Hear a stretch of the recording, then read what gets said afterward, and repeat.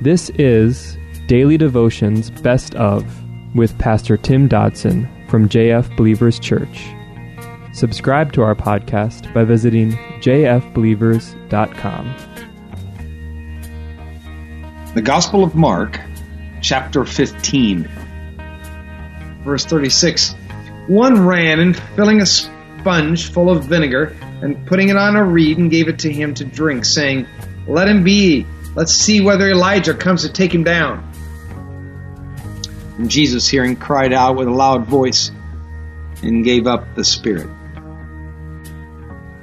And Jesus died, just as all men died, I guess. He had walked the same roads, experienced cold weather and hot, hunger and thirst, weariness and laughter and tears. Jesus lived. He experienced life as we have. He faced death just as we will. He knew temptation. He knew human state. He shared the walk with us. He shared the experience of death with us. Why would he do that? What other motivation could there possibly be than simply incredible love?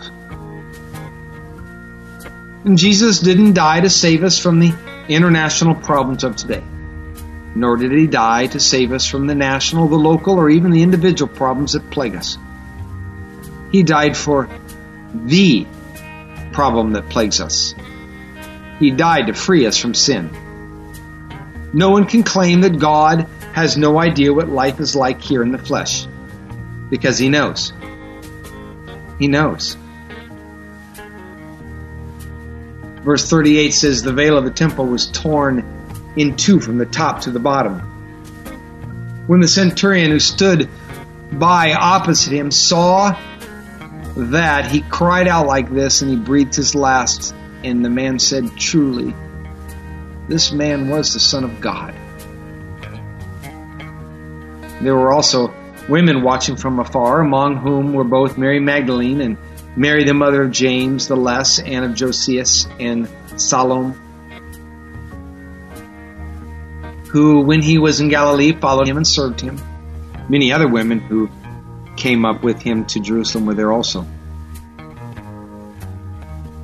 The veil that is spoken of here was the curtain that, found in the temple, separated the holy place from the most holy place, the residence of God, if you will, here on earth for the chosen people.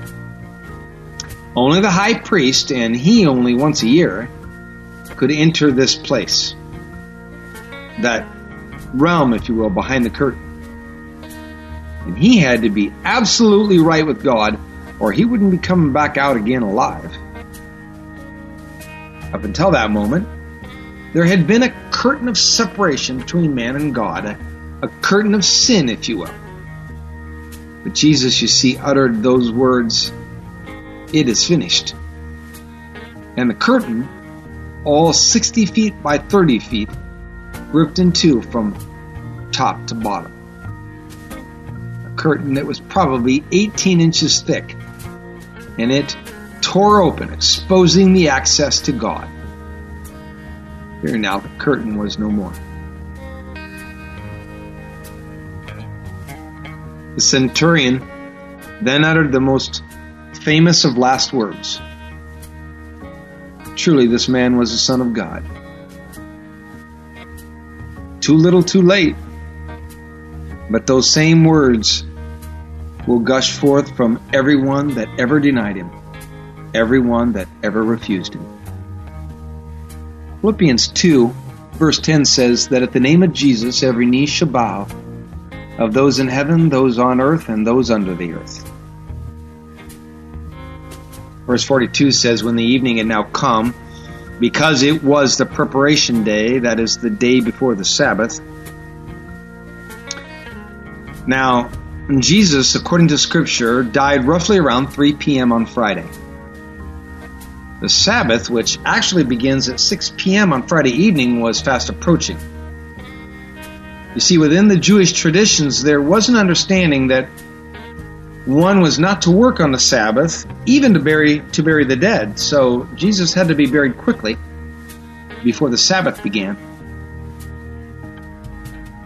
Verse 43 says, Joseph of Arimathea, a prominent council member, who also himself was looking for God's kingdom, he came, and he boldly went into Pilate, and he asked for Jesus' body.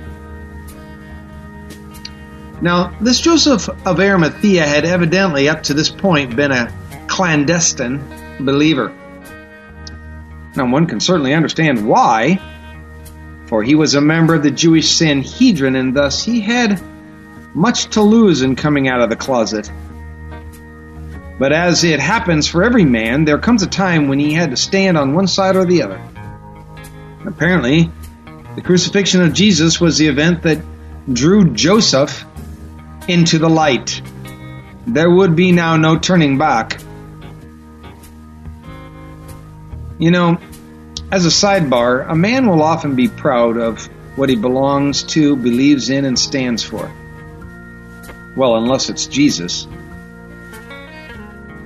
Matthew 10, verse 32 and 33 says this, Everyone, therefore, who confesses me before men, I will confess him before the Father, who is in heaven.